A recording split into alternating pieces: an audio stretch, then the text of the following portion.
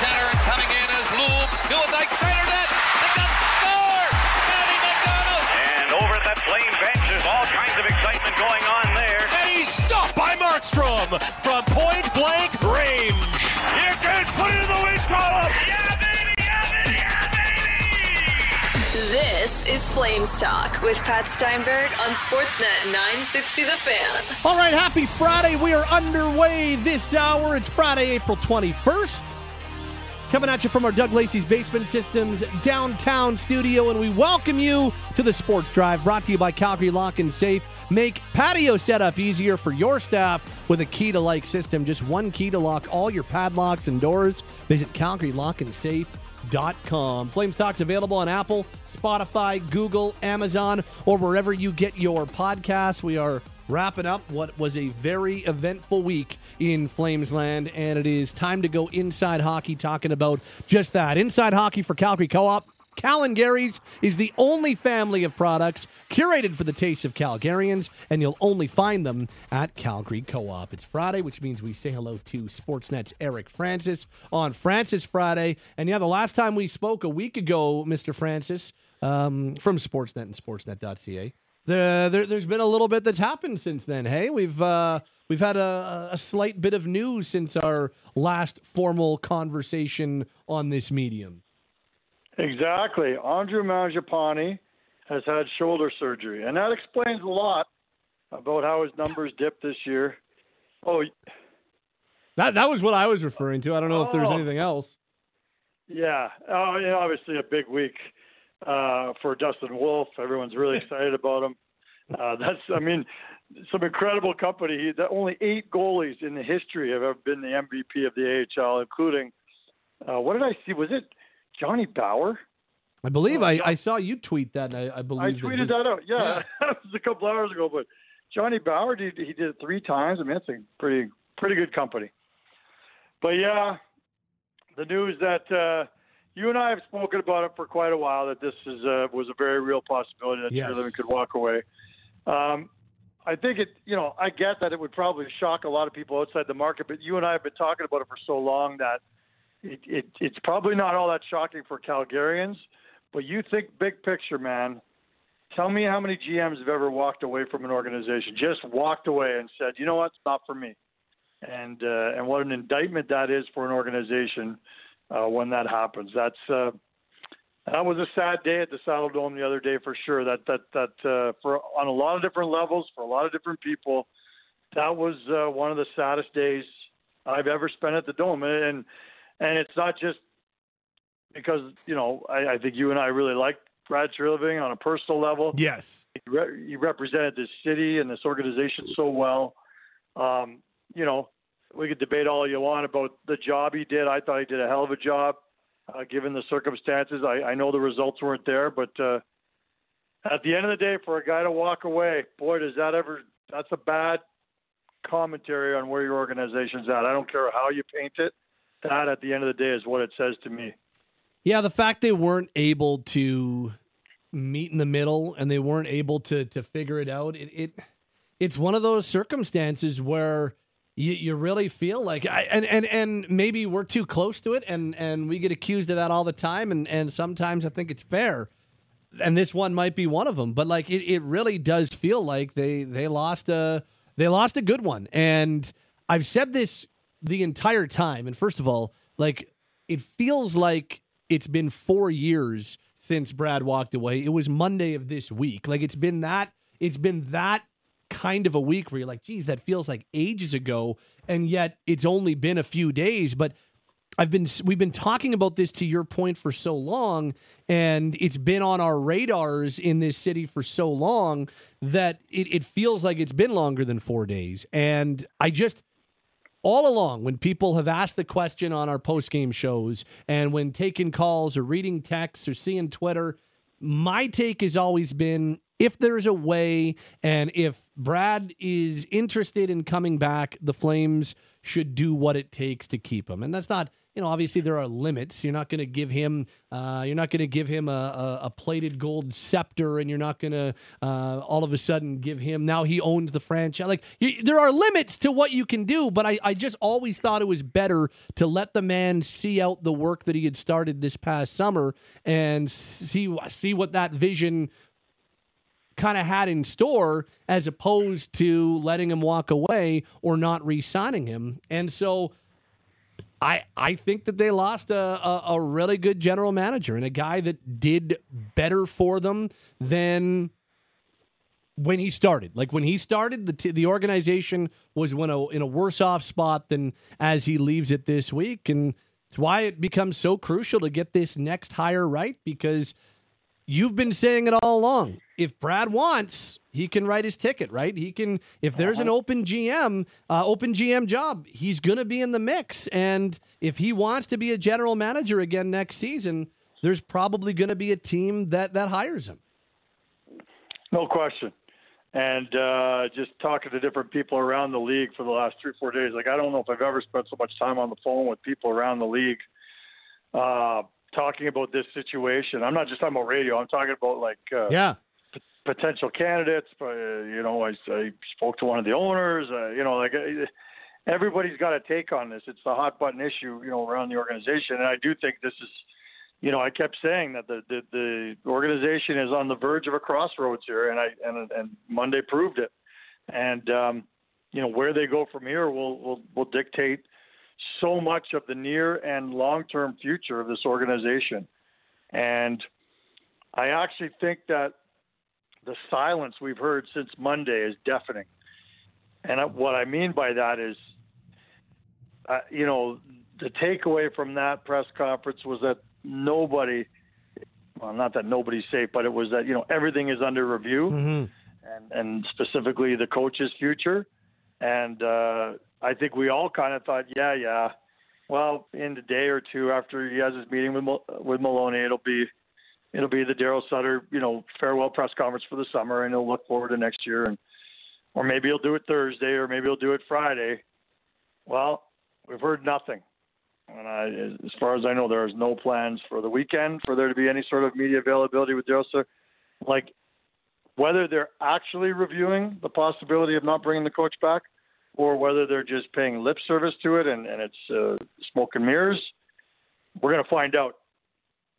But every single day seems like an eternity when we sit here and think about, is this coach twisting in the wind right now? We know he's got a 2-year contract. Would they really consider basically buying him out? Is that the best thing for the organization? All these things are being discussed behind closed doors. And instead of just lip service, I really do believe that, like, it's touching. Like, I don't think they know the answer, which is the key thing. I think everybody thinks they just they knew the answer, but they were just going to say the right things. Right. You think that this review that Don told us about on Monday is legit happening, and they are doing the hardcore internal audit of everything? Yes, I do too. I didn't think that was going to happen. I thought that with Tree walking away, it basically told me that they picked their horse out of the two guys in this power struggle.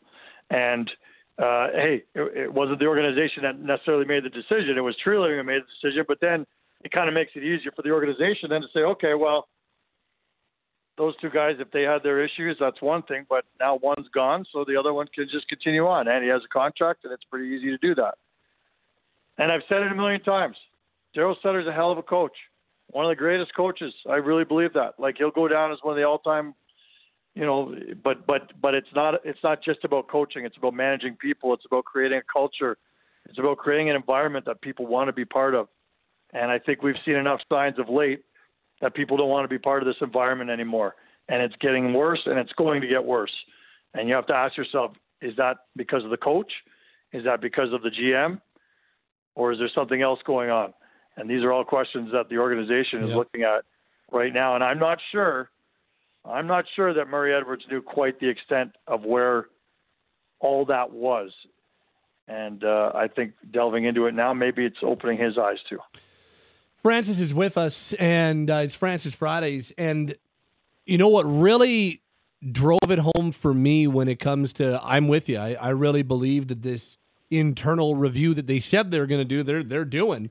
And they're having some really, really tough and important questions behind closed doors. Is how many times, whether it was Don Maloney when he spoke to us, or even when Don joined me on Flames Talk in the Hot Stove Lounge, the Doug Lacey's Basement System Hot Stove Lounge on Monday, the amount of times they talked about the exit meetings and the conversations with players, and the amount of times it's been brought up by Elliot Friedman and other insiders nationally, I really think that those exit meetings, they're trying to figure out, okay, was that the emotion of a really disappointing season, maybe the most disappointing season in decades for this organization? And what was emotion tied to the season, and what was legit? What are things they need to act on, and what are things just boiling over from a really frustrating season? I think that those exit meetings really opened some eyes. Don Maloney was very adamant in saying he was in on all of them. I think opened some eyes for him now as the new president of hockey operations. I really do believe, Eric, that's one of the biggest reasons why this review is actually being done as earnestly as we think it is. And let me tell you, it was by design that Don was in on all those meetings. You know, Brad Treliving knew a while ago, I believe, that he was not coming back. Mm-hmm. And so he wanted Don Maloney in on these meetings, knowing that Don was probably going to be the guy who was going to inherit what was left when Brad Treliving left. So, of all the things we always give Brad Treliving credit for, and maybe people are like, you guys are always all positive about Brad. Well, say another good thing about him is he left, but he didn't just leave without, setting them up in a small way to try and, figure this out.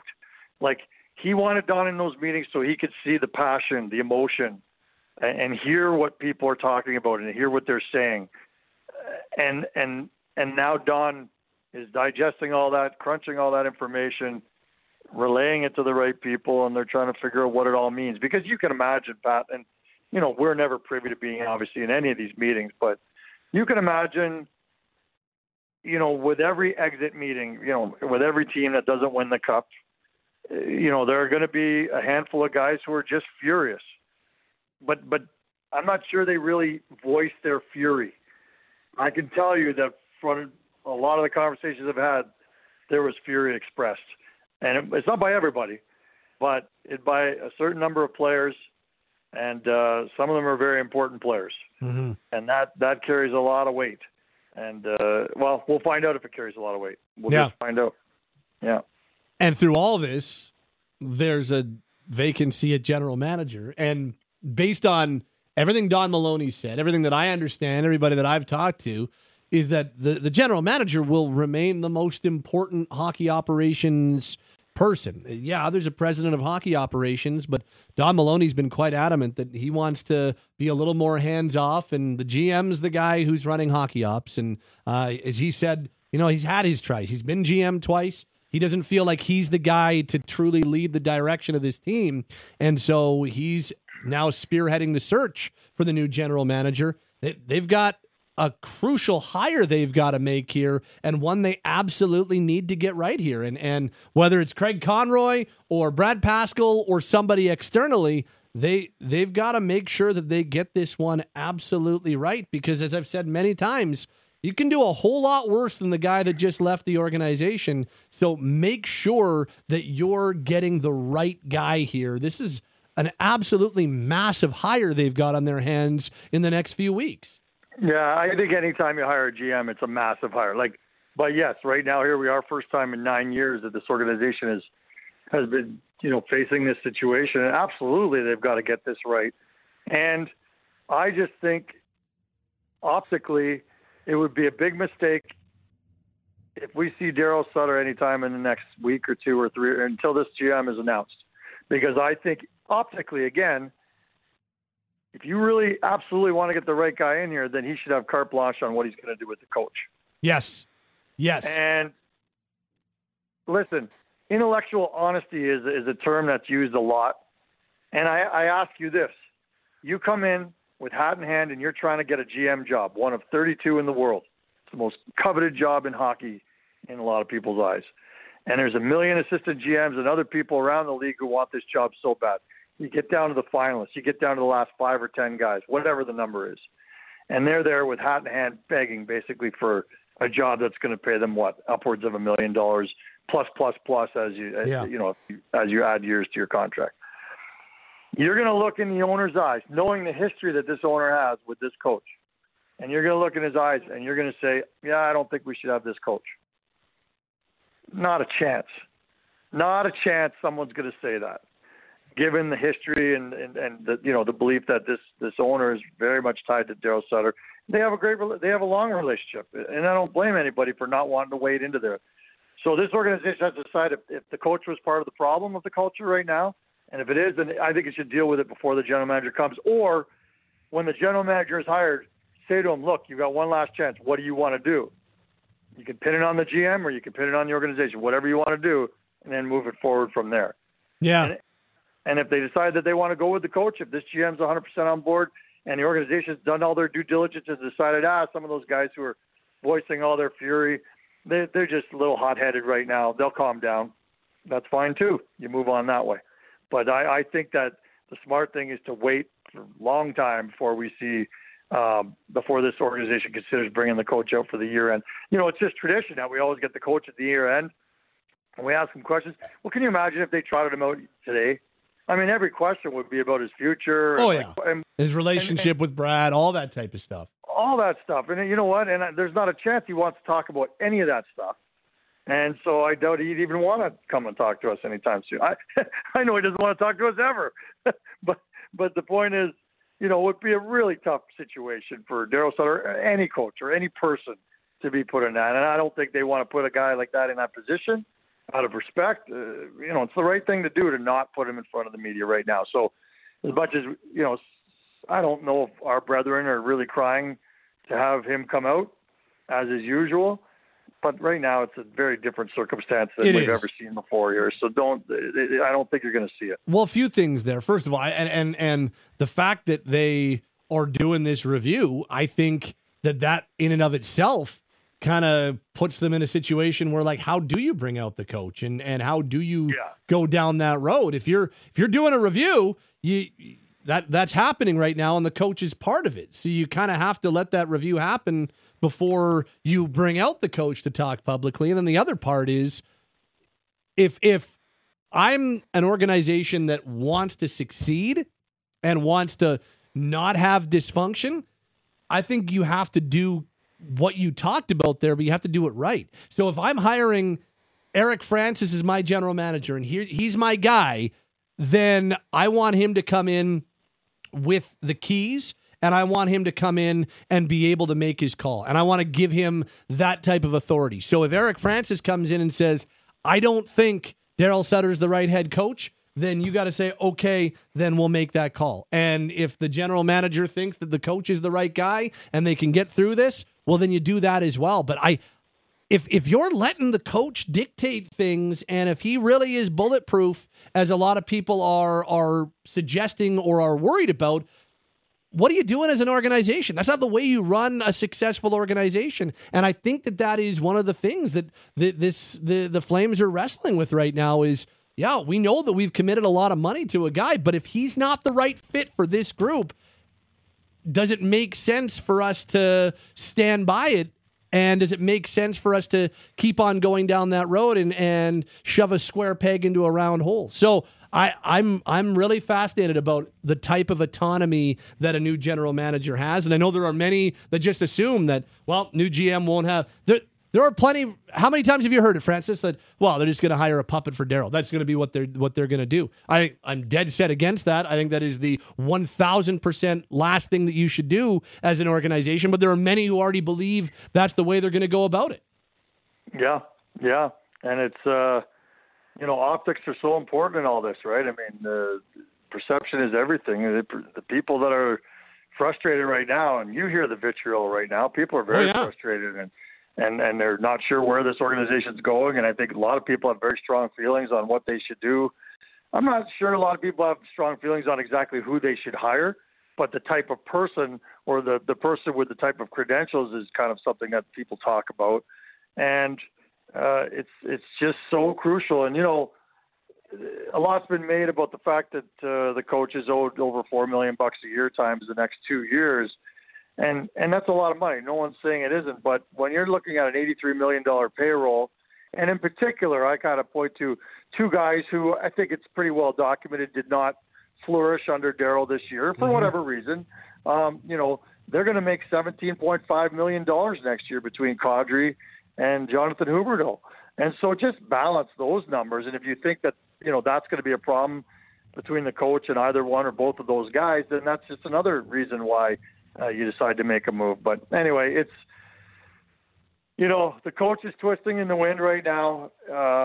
The organization, it's rudderless right now. That's not saying it doesn't have direction. It has no one steering the ship right now. Don is steering it through these meetings right now with John Bean and other people to try and figure out what the template's going to be in terms of, interviews, what they're looking for, how long this is going to take. And so I don't mean to suggest nothing's happening, but once a GM is put in place, then the steering begins, right?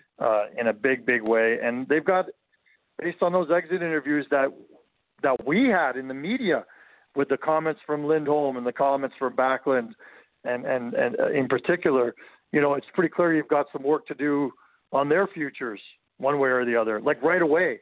And that's not to mention those fascinating interviews that we would all kill to be a fly on the wall for.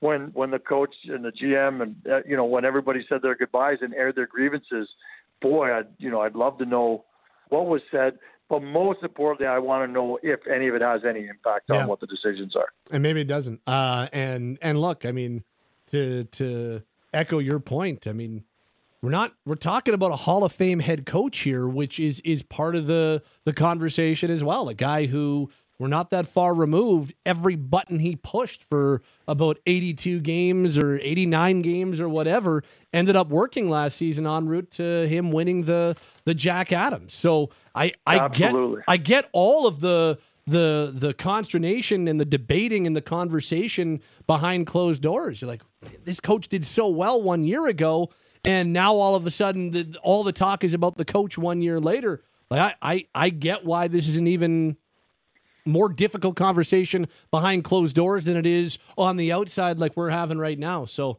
that's why I'm so fascinated as to how the next number of weeks play out with all this type of stuff. Last thing. Go ahead. Yeah, for sure. I just want to add one more thing. It's not just, the culture that's being debated and the atmosphere and how furious guys are or frustrated or angry or whatever. It's not just crazy to sit here and talk about the coach's future being up in the air, because this was a team that should have been challenging for a division this year and didn't make the playoffs. Yes. And it's so well documented that they were so close. And I still think if they brought the exact same team back next year, I still think they'd be a hell of a team, and I think they could really compete for the division again. But at the end of the day, this team fell short of expectations, and certainly it's not out of the realm of, like, the coach has to take a certain portion of the blame for that, for sure. For sure. He got all the credit, a lot of credit last year when they were the best team in the division. And when they don't make it, it's fair to look at the coach and go, I don't know. What role did he play in all this too? Yep, for sure. And there's no absolution when it comes to the blame and where it ends up landing, for sure. I think he needs to, whether he's here next year or not, I think a bunch of it lies on the coach and players, general manager, all of it, for sure. Okay, last one. And you wrote about this over at sportsnet.ca this week when talking about potential candidates for this job. Based on who you've talked to or even what you've heard and listening to people, it sounds like Conroy's the guy that is getting the most speculation, and Conroy's the guy that has gotten the most buzz about a potential next general manager. That's from my standpoint. Is that kind of where or how you've read it as well? Yeah, and it's fascinating because he just fled the country. Yeah, I know. He's off in Switzerland. Yeah, he's at the U18s there. No, he's going there for all the tax reasons. He's tax sheltering. He's staying in Switzerland. Oh, man. People ask me, every day. Everyone's asking everyone's opinion. You know, if I had to bet on one guy, I guess I'd bet on Craig Conroy because for a million reasons, right? I mean, if you had to put money on one guy, it would be him. But, you know, I don't have a feel for whether or not he's actually going to get the job. Listen, Brad Pascal's done a hell of a job, too, and has pieced together a pretty damn good resume as well. And full kudos to him for what he's done, what he's doing, the reputation he has. Those two guys have got to be the front runners. But, you know, I put together a list of 13 guys who, you know, were some of the guys who probably already blew up Don Maloney's phone or are about to blow up Don Maloney's phone. You know, Mike Fuda is a very interesting one to me. He's got extensive history with Daryl Sutter in L.A. And again, I think that could help him if the coach is coming back, or could that hurt him in the eyes of public opinion? Because people, wow, that's just another guy who's going to, you know, kowtow to the coach. Right. I don't know, but Mike Fuda has a fascinating resume. He won a couple cups in L.A. He was the guy who discovered Mark Giordano going way back in Owen Sound. So that's kind of lots of interesting things he's done. You know, I'm not going to go through everybody's resume, but there are a lot of good guys out there, but there are not a lot of guys who've been there and done the job. And that's an interesting one to me. You know, Stan Bowman, to me, if he walked in and said, I'm interested, you know, that one's a fascinating one given what's gone on, and is he out of trouble with the league right now or not? You know, all things being equal, he'd be your front runner, I think. But there is a political side to this, and there's a PR side, and I'm not even sure he'd have the blessing of the league to go back in as a GM. I don't know. There's so many questions about it. Maybe it's easier to just avoid that. But like, there will be another GM or two, I'm sure, whose job will open up or will be fired in the next couple months, but that might be too late by then. So I don't know. Are there any names that come to mind to you that you say he's already been a GM and I think he deserves a shot? Like no. Jason Botterill, I think, has to be on the list. Botterill's interesting. I didn't love the work he did in Buffalo, but second time around, maybe it's better. In terms of like Hextall and Fletcher, I think you'd be better served to step away from. I think I don't like using the term retread, but the experienced general manager who's had a number of kicks at this already, I would not go down that road. Botterill would be a second-time GM, would be more interesting to me. But I really like when they hired Tree. That was an AGM who had done everything and was ready for that next shot. And that to me, whether it's Conroy, whether it's Pascal, or whether it's some of the guys that you had in your column that are AGMs right now, and there's some really interesting names. There's Tulsky in Carolina. There's Peverley in Dallas. There's Horkoff. Like there's some really good, interesting AGM names out there that I think that you would be really well served to give significant consideration to. That's the way I would go. Yeah, and there's some interesting ones. Sean Burke's one that he's been involved in a lot of different teams' discussions, and I've been impressed, no end by him. I think he's fantastic. Ray Whitney's an interesting one, too, works with the league right now. The list is a long one. Hey, we could sit here and name 30 guys right now, and it still wouldn't even cover half the amount of guys who feel like they have a shot at this thing. But I've talked to 4 different people who are hoping to get the job, who have applied or are going to apply, and it is fascinating to hear them and all the questions they have for me about the marketplace and about the situation and what do you think about this and what do you think about that? Like getting your head around the situation you're stepping into in Calgary is a fascinating endeavor for these guys because it's so convoluted and no one's really sure what to believe. Yep. And certainly they don't know if they're going to have this coach in place or if they're going to have that choice for the coach in place. They don't know, there's so many fascinating elements to it. And I think people's frustration is going to grow over the next week or two when we hear zero from this organization, but I don't think that should be misconstrued as no progress being made. It's just part of this can't just take 2 weeks, in my opinion. This is going to take longer than that, right? Unless you've already decided it's going to be Conroy or Pascal, and you're just going to do, a handful of interviews just for giggles, that's fine. But if you really are looking for the best candidate, this is going to take upwards to a month at least. And I think in this case, the less we hear, the better. When it comes to this, because as we said, very obvious, but it's true. Like you got to get this one right. That was fun. It's been a week. Thanks, my man. Talk to you next Friday. Hey. What a crazy week. I don't enjoy weeks like this. This is a sad week for this organization and for this city. Maybe that sounds dramatic, overly dramatic to some people, but hey, what's good for this organization is good for this city, and people are scared right now, and I don't blame them. And we just have to. I guess people have to have faith that Maloney's the man. He's been around the block, and we'll see what he comes up with. Thanks, my man. Have a great weekend. You too. We'll talk next week, hey? Cheers, buddy. It's Eric Francis. He joins us every Friday, Francis Fridays, and he joins us Inside Hockey. Inside Hockey, as always, brought to you by our good friends at Calgary Co-op with new product families, member rewards, and sale events. You'll find more quality, more savings in every department, every day at Calgary. Hey, it's George Russick. And Matty Rose. We host The Big Show with Russick and Rose. If you miss us weekday mornings on Sportsnet 960 The Fan, first of all, shame on you. Second of all, download the podcast on demand. So many places that you can find the podcast, wherever you get your favorite NHL, NFL, CFL, MLB, the stories that sports fans in Calgary want to hear. We got it for you. We are The Big Show. Anything and everything Calgary Flames. It's all on Flames Talk. Sportsnet 960 The Fan. What a strange first season in Calgary for Nazem Kadri, hey? As we continue along on Flames Talk, this hour from the Doug Lacey's Basement Systems downtown studio, Steinberg and Ryan Pike along with you. Just a really strange, varied, roller coaster-like first season in Calgary for Nazem Kadri. Signs the deal in, August when he signed? Because it was August when officially it gets done. So on the one hand, he was their best player in that record 5-1 start. He was like shot out of a cannon. He had in the first 10 really games. Good October. Great October. Pretty decent first half of the season, all things considered. Ends up being an all-star.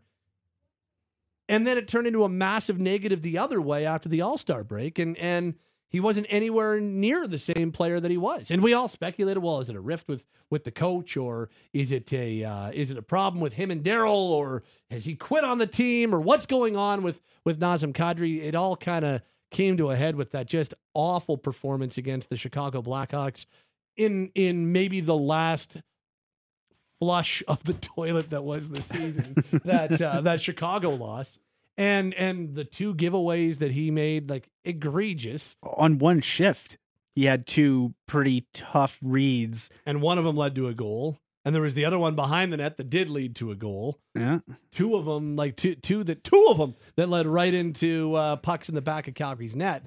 Well, we're going to hear a little bit from Kadri when he spoke to us a week ago in a second here, Pike. But how do you characterize season one for Nazem Kadri? It's like Mr. Dickens wrote, it's a tale of two cities for Nazem Kadri. I mean, first half of the year, All-Star and very well deserving representative of the club at the All-Star game, and then the second half just not nearly the same player.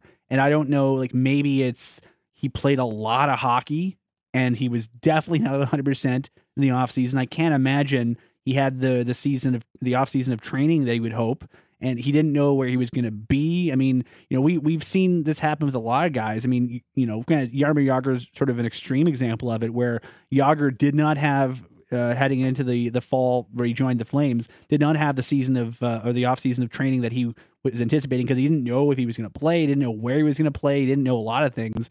I think with Kadri, he obviously knew he was going to be playing, but not knowing where you're going to be, not knowing the role, not knowing the fit, not knowing anything really until he signed, and then jumping in, and then it was just a very weird year for Nazem Kadri. Let's listen to Nazem Kadri as he spoke about his first season, the way things went, all that type of stuff. Here's just a snippet of Nazem Kadri from a week ago with us. It was a bizarre season. It was just something that I hadn't really seen before. And, it's unfortunate. We're all disappointed, but, there always can be a bounce back. Was it playing for Daryl? What's the biggest adjustment you had to make playing for Daryl?